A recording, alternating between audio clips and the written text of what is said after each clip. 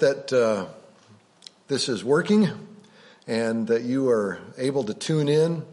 We've been working a little bit this morning trying to see if we had any glitches. We think we have them all worked out. And so first I just want to say thank you to everyone for tuning in. I want to say welcome to the Earlham Church of Christ crowd. And this thing says it says finish, trying to reconnect. So we're so it's buffering. So it says live. You're good now. Okay. I'm going to keep moving forward. The monitor that I have in front of me is going to occasionally say something that's going to be distracting to me, and so I apologize. But just want to welcome everyone from Earlham and welcome all of you from Countryside Christian Church and anyone else that might tune in later and watch this through the internet in some other format. If you have a pen and a piece of paper with you, perhaps you have downloaded or made available to yourself the outline that I put together for this. You might want to also open up your Bible to the book of Matthew, chapter 14. And then I just want to sort of address why are we here? What are we doing? And this is all about, and as a result of the COVID-19. And I know that it's difficult. We feel like our nation is shutting down. And so here's the perspective that I think we would do well to take. It's simply an act of kindness. It's simply an act of kindness to put ourselves in a position where we are not attempting or enabling someone else to be sick. Really, it's an act of not being self-centered. Really, it's an act of being others-oriented. And so we're just going to move forward, and we're going to trust that the CDC is trying to help as many people as they can. And so we'll move forward with this as long as we need to do this. One other announcement that I'd like to make is that maybe your home, maybe you can go to YouTube, or maybe you're of a generation where you want to pull out an old 8-track. Maybe you can still do that and find some Christian music and participate in a time of worship with those who are around you. Or if you're all by yourself, maybe even go to YouTube and find some good Christian music. If you're with your family, perhaps you can have a time of communion today. And use whatever emblems you have. Focus on the fact that Jesus' blood was shed for you. His body was broken for you. And draw around and keep that in mind. Do that. If you have any prayer requests, if you have prayer requests today, I would encourage you to email your home church and put those in front of the church, the folks at your church. And then if you would like your prayer request to go out to the leadership, the elders at your church, then I would just encourage you to attach that to your prayer request and let them know that you would like them to reach out to the leadership to see that. One more thing. Remember your church financially. If you would like to give, all of our churches are built on a budget, and this is kind of a disruption in our regular meetings, but it doesn't necessarily need to be a disruption to our budget. And so if you're not sure how you might be able to give, I would encourage you just email the church, ask the question, and the leadership will see that, and they can get back to you and let you know how best to continue to give. All right, I think those are all of the housekeeping items that I wanted to go for. And so now we're going to move forward with the sermon. And the sermon is simply entitled, Not Alone. Not Alone. Not Alone. So when I was growing up on Drexel Boulevard, the northern part of Rockford, Illinois, a bunch of neighborhood kids. Down the street was a guy named Carl Button. Carl Button owned 4 different lots, and they were all connected, and he let the trees grow up on them, he let the grass grow up on them, there were mounds of dirt on them, and they were ultimately the neighborhood playground. And so it wasn't uncommon for all of the neighborhood kids to get together on Button's lots, and we'd play kickball or we'd play kick the can. But most often than anything else, we played hide and seek. And so usually we'd all get together, maybe 15 of us, and maybe one of the guys, maybe Wesley Hansen, would just kind of yell out, 1, 2, 3, not it. And then everybody else would follow, and not it, not it, not it. And eventually there would be the last person that would say, not it. And, they were it. And if you were it, you know what you had to do. This is what we did when we were there in Button Slots, is that the person that was it would have to walk up and put their hand on a big oak tree that was out by the street and put their hand on there, and then they would begin to count to 100. 1, 2, they put your head down, you close your eyes, hands up on the tree, count to 100. 1, 2, 3, 4. Now, I don't know what the rest of them did. But I don't know what the others did, but I know what I did. As my hand was up there on the tree and my head was down and counting, I would begin to think about, okay, who's playing? I know where Wesley Hansen's going to be hiding. I know where Rick Ball's going to be hiding. I know where Gilbert Park's going to hide. I know where Rich Youngberg's going to hide. They all kind of go to the same general place. I know where they're going. And so I count to 100, and then you take a hand off the tree, you turn around and you'd look out into the wilderness that was there, and you would yell, ready or not, here I come. And then you would make your way off into the wooded area where you would try to find everyone. And sure enough, you'd make your way through, and maybe you'd see somebody's arm sticking out from behind a tree, or maybe you'd see somebody's foot sticking out of the brush, or you'd look up into a tree and somebody be laying there on a branch, or whatever the case might be. You'd make your way over to them. You had to tag them. That's the way we played. You had to tag them, and now they would join me as I began to look around. We'd find another person. We would tag that person. Then the three of us would go out, and it would just continue until we would just look and look until the last person was found. And once the last person was found, that person was now it. And the it person had to go back to the tree, put their hand up on the tree, lower their head, count to 100 before they started the search. I tell you all of that simply because I want to say this. Church family, it's time to play hide and seek. Will you pray with me? Father, this is a different kind of a day, different kind of a time. So, Father, we ask that in all things we would look to you to find our hope and our strength. We ask that you'll help us to be the church that you call us to be. We ask this in Jesus' name. Amen. So go ahead and write this down. Perhaps you've already seen there in your outline that it says that the sermon is not alone. And also, I would encourage you to write this down. Jesus is near. Jesus is near. When was the last time you felt really near to Jesus? Have you felt near to Jesus? I can tell you more recently here, there were 3 very powerful times that I felt very near to Jesus. I went to Ozark Christian College. I went to the Preaching and Teaching Summit. I was at the Preaching and Teaching Summit, and there were 1,000 preachers that were there.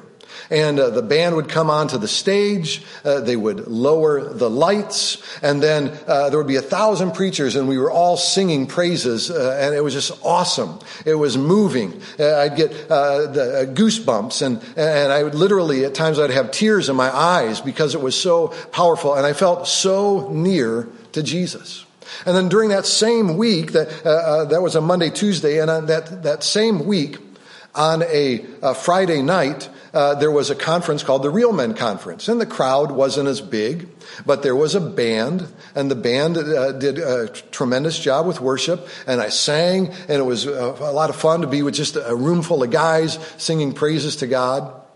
And then just last weekend, I went to a teen convention with 1,000 teenagers. It's called Ignite, and just a packed house with 1,000 teenagers. Again, the lights dim, the band fires up, and it was just so moving and so powerful. And I looked out at all of these teenagers, and I thought, there is so much hope for the next generation and for the future of the church. And it was powerful, and it was moving, and I felt so close to Jesus. But here we are today. And today is about the exact opposite of those experiences. How could it be more different? Today we are isolated. We are alone. Perhaps you feel lonely and even disconnected. And so the question kind of becomes, is Jesus near me? Can I be close to Jesus even when we're so far apart? Well, if you have your Bibles, I would challenge you to open them up to the book of Matthew, chapter 14, and verses 13 to 21, where we kind of land there in Matthew 14, starting in verse 13 to 21. Well, that's the story of Jesus feeding thousands and thousands of people. Jesus fed 4,000 people one time, fed 5,000 people another time, and we know that he calls all of his disciples together, and he says, these people have been here a long time, and we want to take care of them, we want to look after them, we're going to feed them. And so the numbers as they counted in those days was just men. You've heard that before, perhaps. And so then there would have been women and children. And so thousands and thousands of people. And Jesus feeds all of them. And then at the end of feeding all of those people, perhaps Jesus looks to his disciples that were there. And he says to them, okay, guys, it's time to dismiss this giant crowd. Who is going to dismiss this giant crowd? And then Peter might have looked around and went, 1, 2, 3, not it. And the others went, not it, not it, not it. And then Jesus was the last one to say, not it. And so Jesus was the one to dismiss the crowd. We pick up the story a little bit later there, Matthew chapter 14, starting at verse 22. I'm going to read it. And so the story goes like this. Immediately, Matthew 14:22. Immediately, Jesus made the disciples get into the boat and go on ahead of him to the other side while he dismissed the crowd. And so Jesus, after they do the 1, 2, 3, not it thing, Jesus dismisses the crowd, but he goes to, all of his friends were there, the disciples. These were his closest friends, and he scoops them up. He says, I want you guys to get in this boat. And I want you to leave the shores, and I want you to make your way out there into the sea. I'm going to stay here and dismiss the crowd. Verse 23 tells us this. After he dismissed them, he went up on a mountainside by himself to pray. He was there alone. And so after the disciples said, not it, and Jesus was the guy dismissing them, then Jesus goes off to, and we know that Jesus went several times off by himself to pray. We know that he went to the Garden of Gethsemane, the Mount of Olives, and perhaps this time where Jesus went to pray, maybe Jesus made his way, and maybe Jesus kind of just went up and kind of put his hand on a big tree. And just kind of leaned against that tree, and maybe Jesus lowered his head and closed his eyes, and maybe he began to count. And not 1, 2, 3, but we know that Jesus prayed for his disciples. And maybe he just began to think to himself, I know where Andrew is. He's out in the boat, and I know where Peter is. He's out in the boat, and Simon's out there, and Judas is out there, and maybe he thought, they're hiding out there and they're alone. And he's talking to his father and he's, Dad, you know the situation that they're in, and you know where their hearts are towards you. And maybe he's standing with his hand on a big tree and he's leaning, he's just counting off the disciples and he's praying for them. After that takes place, after Jesus gathers up all of his friends and sends them off, and then he prays for them. In verse 4 it says, And now the boat was already a considerable distance from land, buffeted by the waves because the wind was against it. The disciples are out there and they're all alone in the water. And then Jesus decides that he is going to go out and see them. Listen to what verse 25 says. Shortly before dawn, listen to this. Verse 25, shortly before dawn, Jesus went out to them, walking on the lake. Jesus went out to them to try to find them walking on the lake. While he was walking on the lake, I can't help but wonder, did Jesus say, ready or not, here I come? And, maybe that was the first thing that they heard. And all of a sudden, look at what takes place next. Verse 26. When the disciples saw him walking on the lake, they were terrified. It's a ghost, they said. And they cried out in fear. The disciples were all there, kind of hunkered down in the boat as the wind was blowing the boat. And they look out and they see something that they have never seen before in their life.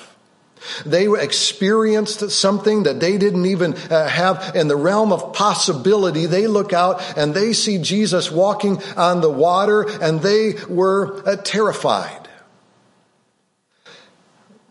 When I was a kid and I was playing hide and go seek, I would try to find the best hiding place that I could find. And I would go and I would try to find some place where I could kind of wrestle down into the leaves and get down into the brush. So sometimes my hiding place was so good that the person that was searching, they could walk right past me and not even see me. Well, that was fun for a while. You'd kind of be there, and it might be after dark, and it'd be kind of scary a little bit. And so there were times that I was kind of nestled down into my hiding place, and I might pick up a stick or a twig. And I might pick up that stick or that twig and snap that twig. Or maybe what I would do is, while I was hiding, is kind of reach my hand down and kind of rustle the brush a little bit and make a little bit of a noise. Because the reality is, though I was enjoying playing the game, the truth is, I really wanted to be found. Maybe you can relate to that even today. Maybe you're home and you are alone, and we're looking around the world, and we are seeing something that we have never seen before, and we are experiencing something that we have never seen before. And maybe you're wondering, will I be found? Does anyone know? Is there anyone looking for me? I think it's important that we advance in the story, because the reality is that Jesus went out to find the disciples in the boat. And as he makes his way out there, he knows these guys are now terrified. And so what does he communicate to them? He says this in verse 27. Jesus immediately said to them, "Take courage. It is I. Don't be afraid." The commandment of the Son of God to an audience that was experiencing something they had never seen before in their entire life was, don't be afraid.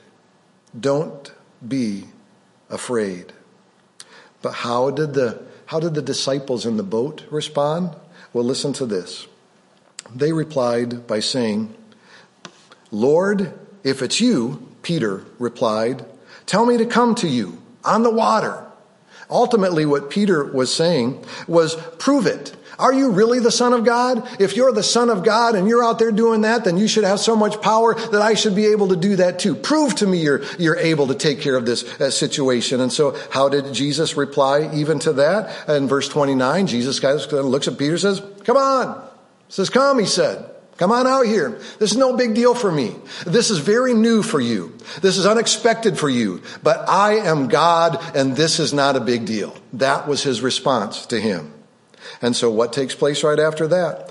Verse 29 continues. Then Peter got down out of the boat, walked on the water, and came towards Jesus. It was proof that Jesus is the Son of God. Jesus is the Son of God. He is the Savior of the world. He is our only place for ultimate hope. He is the Son of God. He can walk on water, and he can call us to walk on water.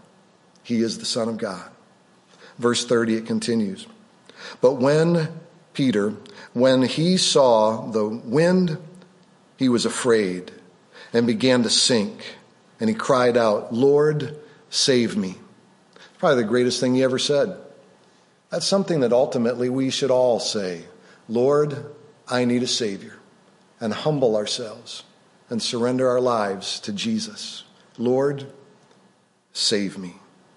And so what takes place after he says that? Peter was distracted from everything and by everything that was going on around him. He says, Lord, save me. Verse 31. Immediately, Jesus reached out his hand and caught him. There was no delay, none whatsoever. Immediately, Jesus reached out his hand and caught him. You of little faith, he said, why did you doubt? And when they climbed into the boat, the wind died down. Then those who were in the boat worshiped him, saying, truly, you are the Son of God. Jesus made his way out, and he found and rescued every last one. Church, it's time to play hide and seek. Write this down. If you're following along in the outline, write this down. Stand and count. Church family, it's time to stand and count.